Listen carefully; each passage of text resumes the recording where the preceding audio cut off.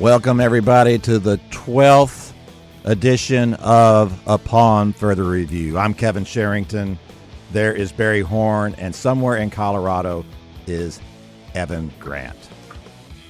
I don't think it's somewhere. It's Denver. I mean, it's not like it's some great mystery spot. I don't know where you're staying in Denver. I'm just saying it's in Colorado somewhere.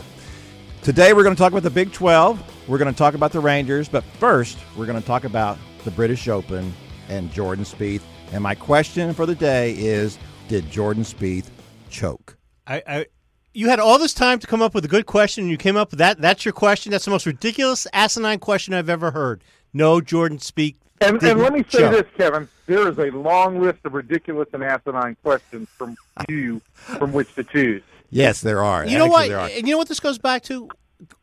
This is why people hate the media. What did we do? We built him up. The guy won the first two legs of the Grand Slam, golf's Grand Slam. Comes as close as you can to winning the British Open, number 3, to go for the PGA, number 4. And you're asking, did a guy who finished one stroke off the lead choke? Listen, they pay me to ask these tough questions, and that's what I do. Barry, I will say this. All Kevin is doing is parroting the national conversation right now. Oh, of course. Because Wilbon and Kornheiser asked this question of one another yesterday afternoon. And what was their conclusion? Their conclusion was the same as ours, that there's no way that the guy choked. But they decided that they had to ask the question. I don't know why. I don't know why we had to ask the question. And somebody in USA Today this morning on their For the Win page wrote a column that the guy did choke. Why? Because what? He 4-putted one green on the back 9 of the British Open? It is the British Open. It is a calamity waiting to happen at every turn and every hole. It's kind of like your life, right, Evan? My life is a calamity at every That's turn. exactly Not one waiting to happen. That's exactly. Well, that was actually on the front 9 where he had the 4-putt on the par 3, which is really ironic for a guy such a great putter as Jordan is. But of course he didn't choke. But to me, it's good that we bring these things up. Did he make the cut? Did he go 4 over on the hole where he had to make the cut? You might think that might have been a choke. The man did not choke, and he's a man. I think people put that the reason that people think that sometimes is because you put yourself in a position to win. I think if he had come out there and he had, had 4 days of shooting 70, then people would say, well, okay, all right, we move on. But when you come that close, that's when people start to look at this thing as a tragedy. In my mind, look, the kid wants to be great. He wants to be the greatest golfer who ever played, which is certainly a great goal. We were so tired of golfers who were glad that they just had their helicopters and their mansions and their yachts and whatever, that they were just happy they were making a lot of money. And now we're in an era of guys who want to be the greatest, and that's a great thing. So he's the one who put this on himself. He wanted to win the Grand Slam. He didn't put anything on himself. No, he wants to win the Grand Slam. There's no question. Or he wanted to win it. He talked about it. He wants to do that. He does not deserve for people and whatever you want to call us, does not deserve the idea of discussing the idea of a choke. No. I don't say he brought the choke upon him. I'm saying that he brought it upon himself that the pressure of wanting to win this. He didn't say, you know what, let's let that go. Let's decide this. No, he embraced it. He said, I want to win the Grand Slam. I want to do something that no one has ever done, which is great. And he came pretty darn close. And he gave it a heroic. I would say a heroic effort. It's not heroic. He didn't have his best stuff. It's not heroic. He didn't save anybody. He didn't risk his life. have his best stuff. Correct? Will you agree with that? He was a pitcher who went out there. And he didn't have his best fastball, his curve, but he grinded. It's and hard he to worked say. Hard. It's hard to say at the British Open who's got their best stuff. The course demands so much of you all the time that it always just seems like people are just floundering around out there, and whoever doesn't drown is the one who wins. And yet somehow he played 14 under par and was 3 under in the final round, and yet we're still somehow on this idea of choking. Stop. No, we didn't say choke. We raised the question. You need to calm down, Evan. We're just raising the question. We raised the question. We answered the question. We said he did not choke. He played great. He's having a great year. He's on his way. Everything's great. Life is great. How about we just do this? How about we sum this up this way? The guy played 3 incredible major tournaments. He was in contention for the British Open until the very last hole. He stood there after losing his ability to win the Grand Slam and watched the playoff unfold, then immediately went to Zach Johnson and congratulated him for the win. And afterwards, Zach Johnson cited Jordan Spieth as being a better person than he is a golfer, and he's a pretty darn good golfer. And so everything we want from an athlete, grace, humility, sportsmanship, Jordan Spieth showed in the British Open and has showed all year. And yeah, Kevin, he's shown also the desire to be great. These are all things we want in an athlete. I see no reason to question anything that took place over the course of the past 5 days. Evan, I'm going to cut you off here because that's a filibuster, not an opinion. But you're right. Evan Grant, voice of reason. Remember that. Digest that. See how that is. Evan, you're right. Kevin, where are we going?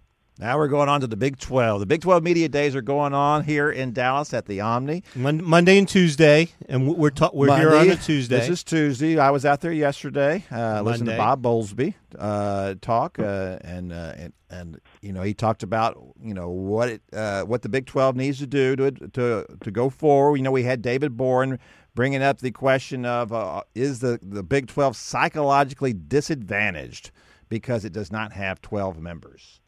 Or more, and so we had the big conversation about that. Is that the reason why the Big 12 was shut out of the college football playoff last year? Is it because it didn't have a championship game, a conference championship game? No, that's because TCU choked when they were down in Waco and they're playing Baylor. That's choke. The choke question. The choke. Let's bring it up. Yeah, they came closer to choking than Jordan Spieth did. But yeah. So those were the questions that were brought up. And in my column for Tuesday's paper, what I wrote was that these are the things that the conference needs to do before it considers any of the above. First, Baylor and TCU have to pick up where they left off last year. Second, Texas and Oklahoma have to pick up where they left off last decade. And third, the Big 12 has to leave cap space available for real, legitimate expansion candidates, not the ones they've been talking about. They have to keep their powder dry? They have to keep their powder dry. I was thinking that when I read your column today. They have to keep their powder dry. Yes, they do. Do they have to play? Do teams like schools like Baylor and TCU, do they have to have better non-conference schedules? I asked that question, and it's one of the things. There are conferences such as the SEC that say, "Hey, these are the teams you have to play in your non-conference schedule. You got to play one, a good team. You got to play one. It's the old. We're going to play one team that's a question of whether we can beat them. We're going to play one team that we're going to beat, and we're going to play one team we're going to kill. And in the Big 12, they don't have that kind of thing. Which I asked the question to somebody directly about: does Baylor need to improve its schedule? Because last year there was talk that was the reason why Baylor didn't make it was because of their non-conference schedule. Bob Bowlesby said they did not hear from anyone who complained from the CFP who complained about their schedule, their non-conference schedule. No, that's because they were too busy laughing at their non-conference schedule. It's a joke. Baylor's is a joke, and TCU's is a little bit more admirable, but it's not. But they're not comparable. Mr. SEC here. We're talking about Mr. SEC. All right, let's look at the SEC. The SEC's non-conference schedules are no better. It's the fact that they play such a tough conference schedule. Their non-conference schedules are jokes, and they're playing bad teams late in the season. What they do, what those teams do, and you're going to say that Florida playing Florida State every year at the end of the season, that's a bad team every season? You're going to say Georgia playing Georgia Tech at the end of every season is a bad team at the end of every season? I did not say that those were. I said they if you look on the schedules at about that week 8 or 9, everybody in the league is playing somebody really terrible. Yeah, everybody's got a homecoming game, and they've got a homecoming patsy coming up late in the season, so that they can get a breather for what usually amounts to one or two last big games. Auburn playing Alabama. The Georgia-Auburn game is in November. Georgia-Florida is in November. Come on, tell us all the games Georgia plays. Come on, Mr. Bulldog. Come on. But the bottom line is, if you look at the SEC, most of those schools have a regional rival in the area that is not in the SEC but is in a major conference, either the Atlantic Coast, like a lot of the Eastern Conference teams, or the Big Ten for some of the Eastern Conference teams. And LSU has played A&M. Well, LSU played A&M before. Evan, can I ask you a question? They were in the conference together. What is the point of all of this scheduling talk you're talking about?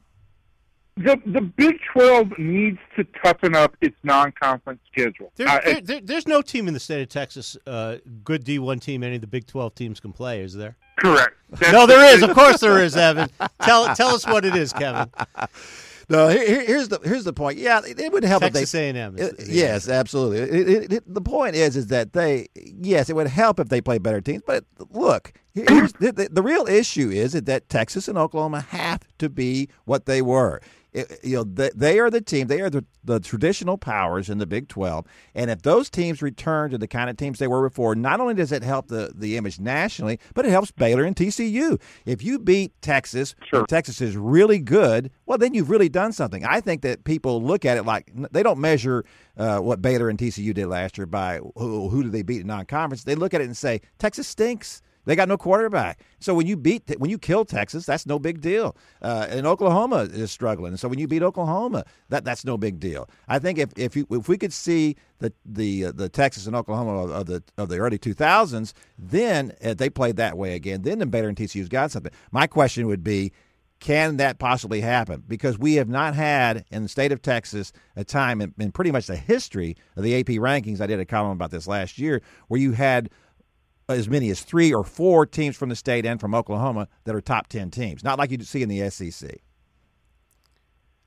And the reason for that, thanks for the question, Barry. I think I just want everybody out there to know I was using my hands to ask you the were question. Okay, good. Yeah. The reason for that, I believe, is because there's just so much great talent to go around, and I really have no other explanation for it. But when one team's up, another team's down. You never see them all up at once. You never see 3 or 4 of them up. And when I say up, I mean a top 10 kind of team. I do think that because of the way Baylor and TCU have played over the past 4 or 5 years and have elevated their national status once again, I do think that if you kind of had a round robin with Texas, Oklahoma, Baylor, TCU, where those teams basically all split, and you had a bunch of 9-2, 10-2 teams, you would see teams, 4 or 5 teams, and 3 or 4 teams, in the top 12, top 15. But that was not the case previously. That was not the situation in the conference previously because, TCU wasn't there first of all, and Baylor was everybody's patsy. And so now I think you've got, as you said in your column, Kevin, you've got 2 programs that are definitely on the rise in TCU and Baylor, and have arrived. And if you do have Texas and Oklahoma get back to where they were in the 2000s, then you do have legitimate conference elite teams. Well, let's not leave out schools like Oklahoma State and Texas Tech. We can leave Texas Tech out for now. Well, for now, but those schools have if they're in the mix as well. Now you have 6 teams in the mix. There are some teams I think Kansas stick to basketball. Kansas State too. Kansas State's Kansas better stick to basketball, and Iowa State better stick to basketball too. But aside from that, this could be a really good conference. But I'd love to see them have 12 teams. And I think you're right. I think you made a good point today.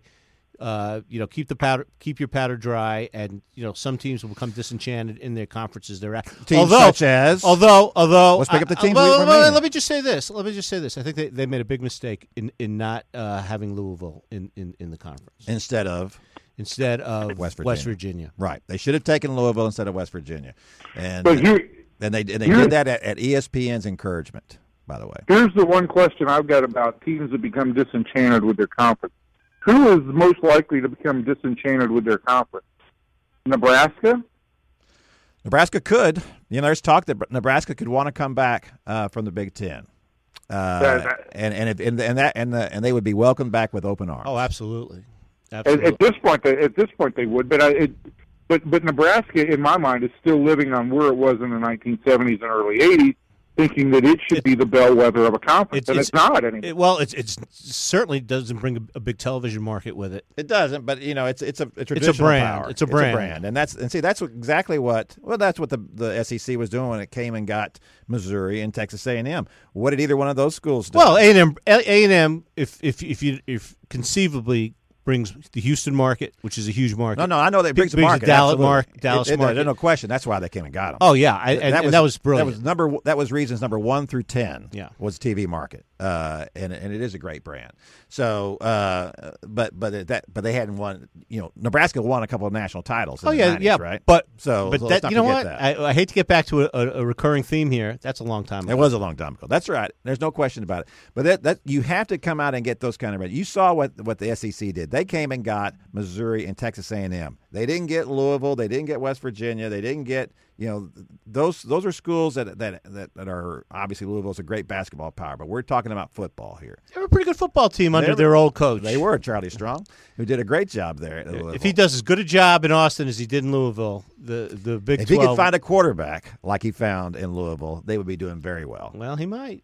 We'll have to see about that. I'm going to write about that for Wednesday's paper about what Texas is going to do at quarterback, because to me they have to make a decision and they have to make it soon. Evan, what are you going to write about in Wednesday's paper for what you're covering? The disaster in the mountains. Actually, I was thinking that if I was going to write about Texas and the quarterback situation, I would ask either what the boosters are willing to pay or how much Steve Patterson is going to charge. It's the team that you cover, which I was trying to segue to. And I wanted to hear about the Rangers. There's no salary cap in baseball, and yet we hear the Rangers can't afford this and the Rangers can't afford that, and everybody doesn't want a pitcher like Cole Hamels on the roster. Nobody wants him. He's had a couple of bad starts. So, but Evan, what's going on with that team you're with in Denver?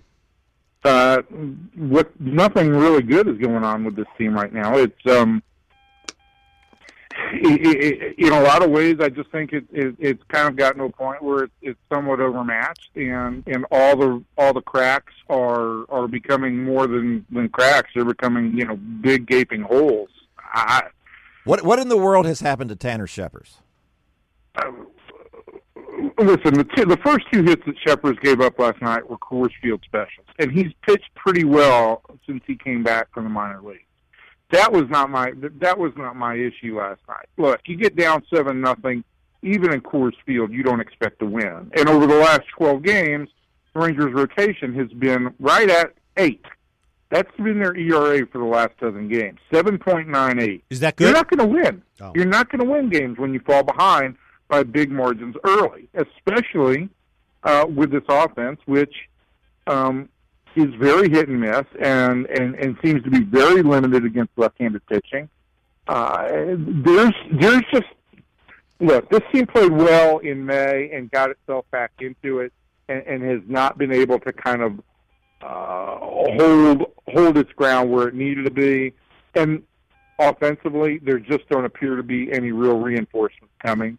And because of it, you're left to a cobbled together starting rotation that doesn't really have an elite pitcher to try and win games. Colby Lewis is your best pitcher right now.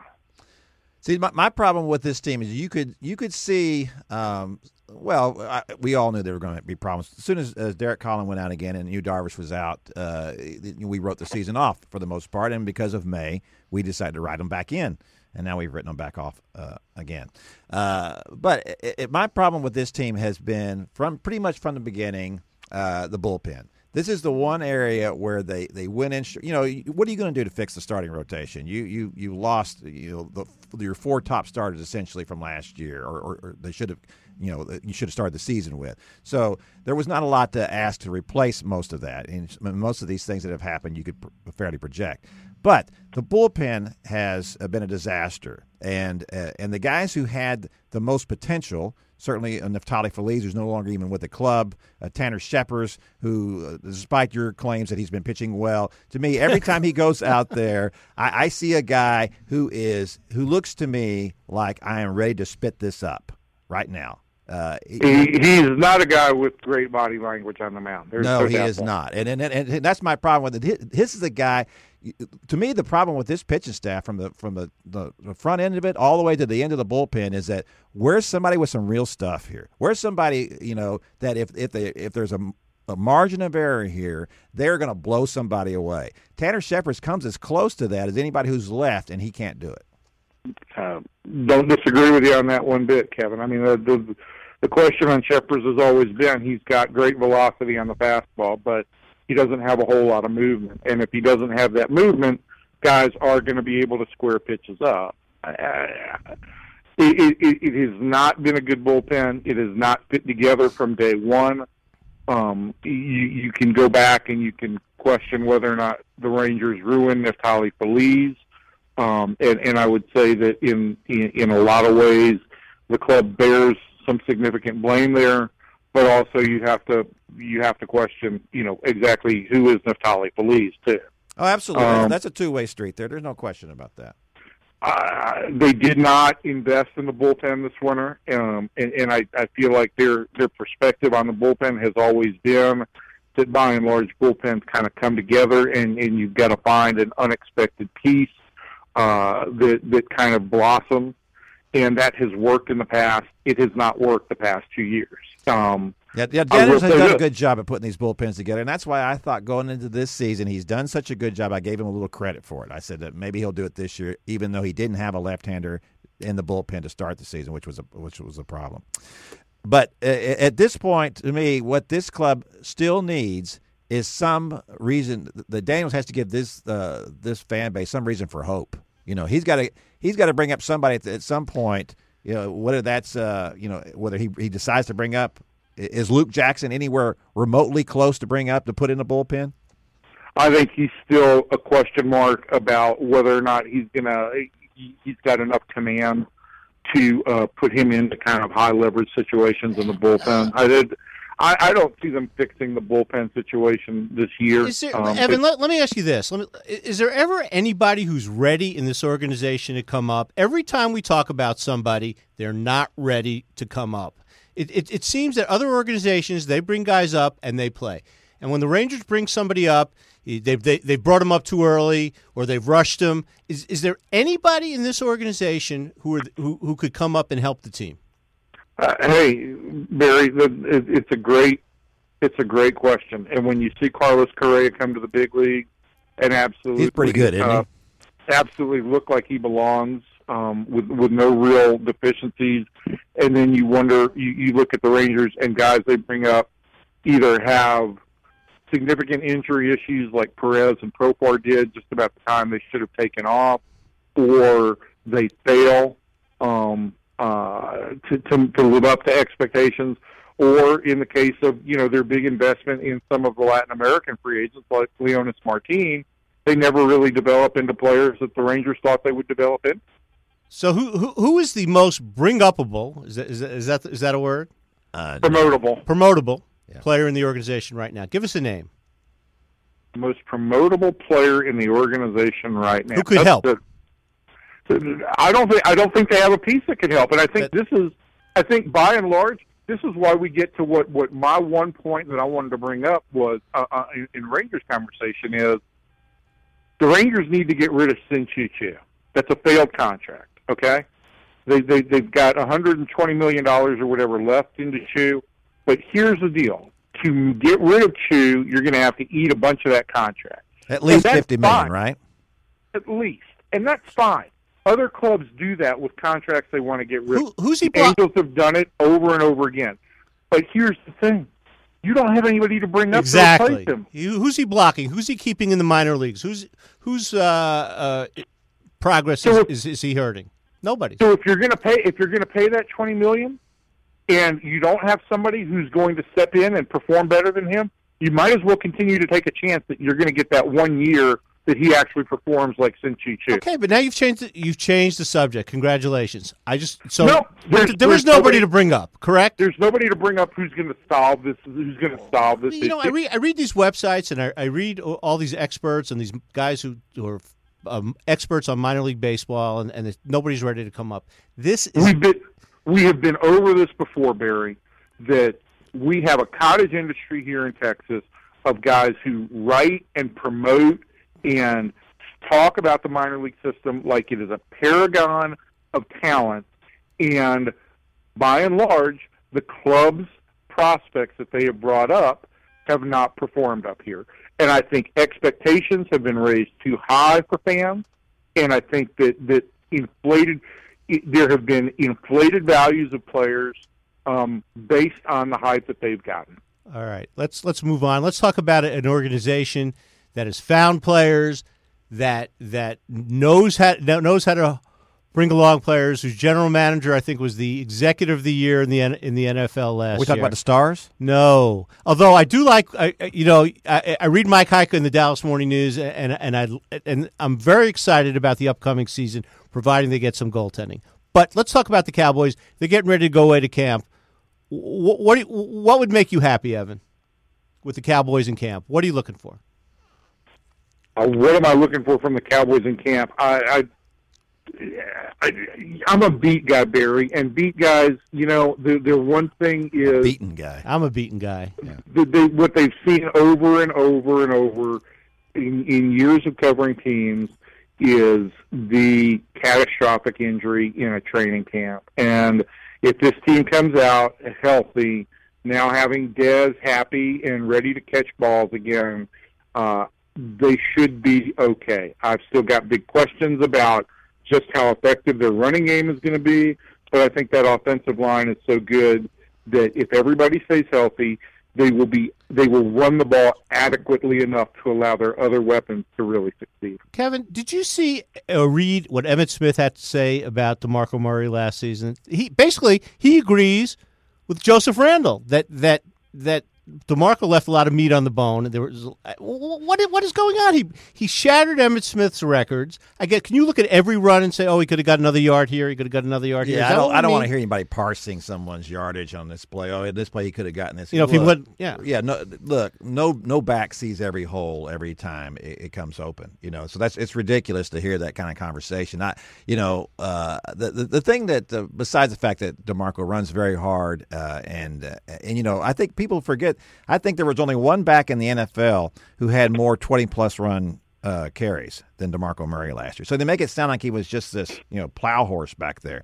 But the other thing I brought up several times is that he was also a very good pass blocker, very good at picking up players blitzing. And when you have a quarterback like Tony Romo, who is one shot away from, going in, being carried off the field, I think it's very important that they find a running back there that's going to keep him safe. So is that the most important thing that I think it is. I think they got to make sure, and I think that's why Darren McFadden is here. I think that's why they took him, because they weren't confident that Joseph Randle was going to be that kind of back. I think they did think that that Darren McFadden was going to be able to do that, and I would not be surprised if McFadden starts games. I don't think it means that he plays most of the games, but I think he'll start the games, and that's why you'll see more of a committee, not because this guy can't run and that guy can run. It's that in these obvious passing situations, we're going to have a back there who's going to keep Tony clean. Evan, you want to say goodbye to everybody? Yes, I've got to go do some medicinal shopping out here in medicinal shopping. What are you buying? What are you looking for? Tell us. Actually, probably today I'm looking for some ointment for my eyes. I knew that. Sure, I have an infection. Well, you and Josh Hamilton. Do pharmacies just follow you around? Can we have a segment on this? What pharmaceutical? What's Evan buying today? What's on Evan's malady list? What's Evan? Your stomach well? Your back well? So my stomach and my back. Your allergies are good. That was kind of a joke, Barry. I don't know if you're aware that they sell marijuana here. I did not know that, Evan. I did know that, Evan. But with Evan, I love you to death, but I know with you, when you're talking about pharmaceuticals, it's something that my grandmother would be talking about buying. Yes, absolutely. Unfortunately, Barry, you are all too correct on that. All right, Evan. There goes Evan Grant, everybody. We're great to have him on the phone here. I'm Kevin Sherrington. I'm Barry Horn. Evan, will you be back joining us next week in studio? Yes, I'll be in studio. Hopefully I can even have lunch with you, Phil. Oh, very nice. Very nice. All right, everybody, thanks for coming. We'll see you next time.